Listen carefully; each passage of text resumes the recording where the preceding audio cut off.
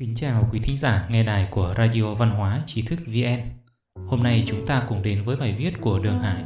Tinh thần quý tộc chân chính là gì? Khi nói đến giới quý tộc Anh, nhiều người thường nghĩ ngay đến cuộc sống xa hoa, phú quý và nhiều người hầu kẻ hạ. Ngày nay, một số người thậm chí còn ao ước gửi con cái theo học tại các trường quý tộc Anh Quốc. Hy vọng chúng sau này sẽ trở thành quý tộc. Nhưng thật ra, những nhận định về giới quý tộc Anh của họ là chưa chuẩn xác. Tại trường nội trú Eton nổi tiếng của nước Anh, học trò phải ngủ trên tấm phản cứng, ăn uống đạm bạc và chịu sự giáo dục vô cùng nghiêm khắc. Thực tế, vấn đề này không có gì lạ, vì tinh thần quý tộc mà người Tây phương tôn thờ không phải tinh thần phát tài nhanh chóng, không phải cuộc sống nhàn hạ xa xỉ, khôn lỏi giành ngôi cao. Đó là tinh thần tiên phong hướng về hệ giá trị hạt nhân, vinh dự, trách nhiệm, dũng khí, kỷ luật. Khác biệt giữa phú và quý. Những trường học kiểu quý tộc nổi tiếng thường hay dạy theo kiểu quân sự hóa, nghiêm khắc và gian khổ, mục đích để bồi dưỡng tinh thần kỷ luật và ý thức hợp tác của học sinh. Quý tộc là phải tràn đầy khả năng tự kiềm chế, có tinh thần mạnh mẽ, và tinh thần này cần được bồi dưỡng rèn luyện từ thuở nhỏ. Trường nội trú Eton đã áp dụng phương pháp này để đào tạo được nhiều nhân tài ưu tú. Ví dụ như tướng Wellington, người từng đánh bại Napoleon, là người từng theo học tại Eton. Tướng Wellington là nhân vật rất nổi tiếng trong lịch sử quân sự thế giới. Từng có một sự tích nổi tiếng về ông trước trận chiến sinh tử với Napoleon. Khi đó, bất chấp hỏa lực nguy hiểm, tướng Wellington vẫn xông pha lên tiền tuyến theo dõi đối thủ. Thấy thế, người tham mưu khuyên ông sớm trở về vì tiền tuyến quá nguy hiểm. Nhưng Wellington cứ đứng bất động. Viên tham mưu đành hỏi: "Ngài có nhắn nhủ gì nếu không may tử trận?" Wellington vẫn không buồn quay người lại, cứ đứng yên đáp: "Nhắn với mọi người, chăn chối của ta là giống như ta đang đứng ở đây." Cuộc sống quý tộc theo tưởng tượng của đa số người hiện nay là ở trong biệt thự, mua xe Bentley, chơi golf và chỉ tay 5 ngón tùy tiện sai khiến người khác. Thực tế, đây không phải là tinh thần quý tộc mà chỉ là thứ tinh thần của lớp nhà giàu mới nổi.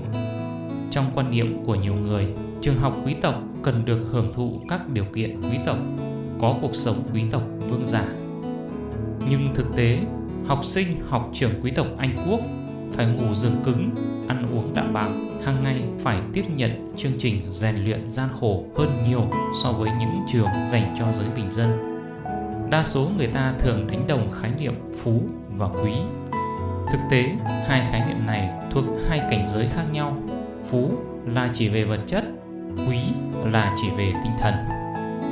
Trong tinh thần quý tộc, trước tiên là chỉ về ý thức tự kỷ luật, phải khắc kỷ, dâng hiến bản thân phục vụ quốc gia. Nhiều thế hệ hoàng tử của Anh có thể xem là dẫn chứng điển hình của tinh thần quý tộc. Hoàng gia Anh đã gửi họ vào học tại các học viện quân sự. Sau khi tốt nghiệp, có hoàng tử Anh phải tới tiền tuyến để tham gia chiến đấu. Dù hoàng gia Anh hiểu rõ vai trò quan trọng của hoàng tử, cũng nhận thức được sự nguy hiểm của tiền tuyến, nhưng họ càng hiểu rằng tinh thần hy sinh quên mình phụng sự quốc gia là nghĩa vụ thiêng liêng của quý tộc. Có một câu chuyện nổi tiếng trong thời Thế chiến thứ hai. Khi đó, quốc vương Anh Edward đi thị sát tại một khu nhà ổ chuột ở London. Ông đứng trước cửa một ngôi nhà siêu vẹo, hỏi bà cụ trong nhà: "Xin hỏi tôi có thể vào nhà được không?" Có thể thấy tinh thần tôn trọng người khác, cho dù đó là người sống ở tầng đáy của xã hội, chính là tinh thần quý tộc. Ngày 21 tháng 1 năm 1793, tại quảng trường Concorde ở Paris, trong khi Hoàng hậu Marie Antoinette sắp bị hành quyết, trên đoạn đầu đài, bà vô tình dẫm lên chân của tên đao phủ. Bà vội nói: "Tôi xin lỗi, thưa ông." Trước đó, người chồng của bà là vua Louis XVI khi bị hành quyết cũng đã bình thản nói với đao phủ mặt đang sát khí đằng đằng: tôi chết trong sạch, tôi tha thứ cho kẻ thù của tôi. Hy vọng máu của tôi có thể xoa dịu cơn thịnh nộ của Thượng Đế. 2 thế kỷ sau, trong ngày kỷ niệm 200 năm cách mạng Pháp, Tổng thống Pháp François Mitterrand nói chân thành: Louis XVI là một người tốt, cái chết của ông là một bi kịch. Ngày 28 tháng 10 năm 1910, một ông cụ 83 tuổi vì muốn giải tỏa khỏi nỗi dày vò đeo dai dẳng cả đời đã dâng hết cả gia đình của mình chia cho người nghèo. Sau đó rời bỏ trang viên rộng lớn đi lang thang và chết tại một bến xe hoang như một người vô gia cư. Ông chính là nhà văn Nga vĩ đại Lev Tolstoy. Nhiều năm sau, nhà văn nổi tiếng người Áo Stefan Zweig đã đánh giá về Tolstoy. Kết thúc cuộc đời như thế chính là sự vĩ đại của ông ấy. Nếu không như thế thì Lev Tolstoy sẽ không thuộc về nhân loại như hiện nay. Cho dù số phận cuộc đời những nhân vật kể trên mỗi người mỗi khác, nhưng họ đều có điểm chung, mang thân phận và tinh thần quý tộc. Tinh thần độ lượng. Xã hội Tây Phương cho đến tận thế kỷ 18 vẫn là xã hội do giới quý tộc làm chủ. Dù giai đoạn lịch sử đó đã qua đi, nhưng đến nay nước Anh vẫn giữ lại tước hiệu quý tộc. Ngày nay, giai cấp tư sản Anh không phủ nhận vai trò của nó, không phê phán văn hóa tinh thần quý tộc. Trái lại, họ còn gửi con cái theo học các trường kiểu quý tộc, mua trang sức kiểu quý tộc, hàm tước quý tộc. Họ muốn lưu giữ những nét đẹp của tinh thần quý tộc. Cuộc chiến loạn tại Tây Phương thời Trung thế kỷ rất giống thời Xuân Thu Chiến Quốc tại Trung Quốc. Trên chiến trường thì các bên là địch thủ, nhưng sau chiến tranh họ lại trở thành bạn bè. Năm 1135, vua Henry của Anh Quốc qua đời. Hai người cháu trai của ông là Stephen và Henry II đều cho rằng mình là người có quyền thừa kế ngai vàng. Vì Stephen ở Anh nên đã giành được cơ hội lên ngôi. Henry II ở châu Âu biết tin đã phẫn nộ và tổ chức một nhóm lính đánh thuê tấn công Stephen. Thời điểm đó, Henry II còn rất trẻ, thiếu kinh nghiệm quân đội nên khi xuất binh đã không có kế hoạch chu đáo. Khi quân binh đổ bộ lên đảo Anh thì mới phát hiện nguồn thực phẩm và tiền của đều cạn kiệt. Phải giải quyết việc này thế nào? Henry II đã có lựa chọn mà đa số người ngày nay khó tin. Đó là viết một lá thư cho đối thủ Stephen, nói rằng vì khi xuất binh thiếu chuẩn bị nên hiện đã không còn lương thực. Liệu ngài có thể trợ giúp cho tôi để tôi đưa những người lính đánh thuê này xuất ngũ trở lại châu Âu không? Stephen đã hào phóng cung cấp tiền của cho Henry II. Nhưng sau đó Henry II lại tiếp tục xuất binh đánh Stephen để giành ngôi vị. Hành động này đối với người thường gọi là vong ân bội nghĩa, nhưng đối với giới quý tộc châu Âu, khoan dung cho đối thủ là lẽ đương nhiên, còn tranh giành thì vẫn phải tranh giành. Vài năm sau, Henry II lại tiếp tục dẫn quân đi đánh chiếm. Lúc này tuổi Henry II đã lớn, đã có bản lĩnh hơn nhiều và đánh bại được Stephen. Nhưng kết quả bất ngờ hơn là Henry II đã ký một hiệp ước với Stephen. Theo đó, ngôi vương vẫn thuộc về Stephen, còn Henry II trở thành thái tử. Khi hết thời Stephen thì Henry II sẽ lên ngôi. Có lẽ nhiều người sẽ nghĩ khó khăn lắm mới giành được chiến thắng, vậy mà chỉ có thể đóng vai người tiếp quản quyền lực thì không đáng. Xin kể thêm một trận chiến đầy kịch tính nữa. Thế hệ sau của hai người con vua Edward III nước Anh là công tước Lancaster và công tước York đều muốn nối ngôi vương nước Anh. Vì thế mà xảy ra nội chiến. Nhưng kết cục cuộc chiến lại là hai bên nảy sinh tình cảm. Cuối cùng, Henry VII của gia tộc Lancaster đã lấy Elizabeth của York. Sau khi kết hôn thì hai gia tộc tuyên bố hợp nhất, mở ra triều đại Tudor.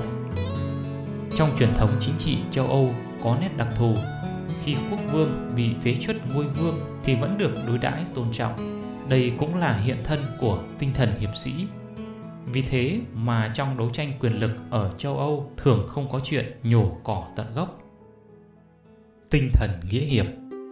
Giới quý tộc châu Âu thà chịu hậu quả nuôi ong tay áo chứ không muốn đánh mất nghĩa khí của mình. Năm 1688, William III đánh bại James II. William III là con rể của James II, nhưng ông cảm thấy rằng ngôi vương phải là của mình, do đó chiếm ngôi vương nước Anh của James II, bắt nhạc phụ trở thành tù nhân. Ông nhốt nhạc phụ trong một lâu đài gần biển, nhưng lại để lại một chiếc thuyền nhỏ cạnh lâu đài. Sau đó, James II đã dùng chiếc thuyền này trốn sang châu Âu. Năm sau, James II tổ chức một đội lính đánh thuê đến hy vọng giành lại ngai vàng của mình. Thời điểm này, William III đang có chiến tranh với Pháp. Trong tình cảnh nhạc phụ quay trở lại tấn công, William III phải quay sang ứng phó và đã đánh bại được quân của nhạc phụ James II, nhưng hệ quả là thảm bại trong cuộc chiến với Pháp. Như một sử gia từng nói, mặc dù sự du nhập của thuốc súng đã dẫn đến phế bỏ tầng lớp hiệp sĩ, nhưng tinh thần thượng võ và lý tưởng hiệp sĩ vẫn được lưu truyền lại trong văn hóa phương Tây hiện đại. Tinh thần hiệp sĩ này chính là một phần của tinh thần quý tộc, trở thành như một lý tưởng đạo đức có ảnh hưởng lâu dài đến tính cách của người phương Tây. Dù thời kỳ lịch sử đó đã qua đi, nhưng truyền thống tinh thần quý tộc này vẫn được giữ lại trong giới chính trị Tây phương. Ví dụ, trong chiến tranh giữa miền Nam và miền Bắc nước Mỹ, trước tình cảnh quân miền Nam sắp thất bại, có người đề nghị đưa quân ẩn mình trong các nhà dân vào trong vùng rừng núi để dùng chiến thuật đánh du kích. Nhưng tướng Robert Lee, chỉ huy tối cao quân miền Nam tại thời điểm đó, đã không đồng ý. Ông nói, chiến tranh là nghiệp của người lính, là nhiệm vụ của chúng ta, không được đẩy trách nhiệm này vào người dân vô tội. Cho dù ta là tướng bại trận cũng không thể dùng cách này. Nếu phải dùng sinh mạng của mình để đổi lấy bình an cho bách tính miền Nam, thì ta thà lựa chọn trở thành tội phạm chiến tranh và chịu hành quyết còn hơn. Đối thủ của ông khi đó chính là Tổng thống Lincoln nổi tiếng của nước Mỹ sau này. Khi đó, thống soái Lincoln đã cho thấy thái độ cao thượng đầy chất quý tộc. Ông cho rằng sự thù hận giữa miền Bắc và miền Nam phải hòa giải chứ không nên kết thêm ân oán. Vì thế, đã nói với tướng Robert Lee rằng ngài cũng đã đến tuổi nghỉ hưu nên về quê hương nghỉ ngơi đi. Vậy là tướng Lee được trở về trang viên của mình, an hưởng trong vinh quang, viết hồi ký để lại cho hậu thế. Còn rất nhiều viên kim cương nằm trong tinh thần quý tộc Tây phương mà chúng ta chưa hiểu hết. Ví như ý thức gánh vác trách nhiệm. Thuở thơ ấu, tỷ phú Rockefeller rất nghèo khổ. Ông không hút thuốc, không uống rượu, không có điều kiện để đi đến rạp xem một bộ phim. Giống như người cha của ông, mỗi khoản chi tiêu ông đều ghi lại trong một cuốn sổ nhỏ. Nhưng họ tiết kiệm chứ không keo kiệt, vì họ rất hào phóng trong hoạt động quyên góp vì cộng đồng. Ví dụ, người mà tất cả chúng ta đều rất quen thuộc là tỷ phú Bill Gates, là người đã mang tất cả tài sản cá nhân trả lại cho xã hội. Vừa tiết kiệm lại vừa hào phóng chính là nét hấp dẫn của tinh thần quý tộc. Tinh thần này có thể gọi là hào phóng, nhưng từ góc độ khác cũng có thể cho là tinh thần gánh vác trách nhiệm, đó là ý thức trách nhiệm xã hội. Có thể nói, đây chính là tinh thần đáng biểu dương nhất trong văn hóa phương Tây ngày nay. Ví dụ, nghề tàu biển phương Tây có quy tắc bất thành văn. Khi một con tàu gặp nguy cơ bị đắm chìm thì thuyền trưởng phải là người cuối cùng rời khỏi tàu, hoặc thuyền trưởng phải lựa chọn bị chìm theo cùng con tàu. Đây cũng chính là tinh thần gánh vác trách nhiệm, thừa kế tinh thần quý tộc còn lưu giữ lại. Trong phim Titanic, trong lúc con tàu đang chìm, vị thuyền trưởng đã đi vào phòng của mình, lựa chọn cùng chìm theo tàu. Đây cũng chính là tinh thần gánh trách nhiệm. Nhân lúc con tàu còn chưa chìm, vị thuyền trưởng đã đề nghị một ban nhạc lên bo tàu diễn tấu nhằm xoa dịu tâm trạng của mọi người. Sau khi diễn tấu xong, thì vị nhạc trưởng cúi chào tất cả mọi người. Trong khi các nhạc công bắt đầu bỏ chạy và con tàu từ từ chìm xuống, vị nhạc trưởng dù thấy mọi người đã rời bỏ đi nhưng ông vẫn ngồi yên vị và kéo một khúc nhạc mới. Tiếng nhạc đã lôi kéo mọi người trở lại. Mọi người bắt tay nhau, chia sẻ niềm quý trọng nhau. Vị nhạc trưởng lên tiếng: có thể được hợp tác cùng mọi người trong tối nay là niềm vinh hạnh của cuộc đời tôi. Trong đời thực, chúng ta cũng biết rằng thuyền trưởng Edward Smith đã lựa chọn chìm theo con tàu Titanic huyền thoại. Đây cũng là một minh chứng thuyết phục của tinh thần quý tộc. Thực chất của tinh thần quý tộc. Trong tác phẩm Tuyển tập dân ca Anh Quốc, tác giả đã mô tả những quan sát về giới quý tộc Anh như sau. Quý tộc chân chính không xem trọng tiền bạc. Tinh thần giới quý tộc Anh chú trọng phong cách cao quý, chính trực, không tư lợi, không ngại khó khăn, thậm chí hy sinh bản thân vì người khác. Đó là tinh thần xem trọng niềm vinh dự. Như nhà chính trị Pháp Alexis de Tocqueville nói, thực chất của tinh thần quý tộc là trọng danh dự. Tinh thần quý tộc không có mối quan hệ gì với các điều kiện vật chất. Ví như chuyện công nhân thang máy làm việc tại các tòa nhà cao cấp, họ phải ăn mặc đẹp đẽ và gọn gàng thì mới dám đi mở thang máy cho khách. Đây cũng chính là thể hiện cái tinh thần quý tộc. Hay tiêu biểu như những người lao động vất vả nhưng dựa vào nguồn thu nhập ít ỏi của mình mà giúp đỡ người khác sa cơ lỡ vận hơn, như trẻ mồ côi, người già neo đơn. Có thể nói là họ đã có được tinh thần quý tộc. Vì thế, tinh thần quý tộc nhiều khi cũng rất gần chúng ta. Mỗi người chúng ta đều có thể thực hành để có được tinh thần này.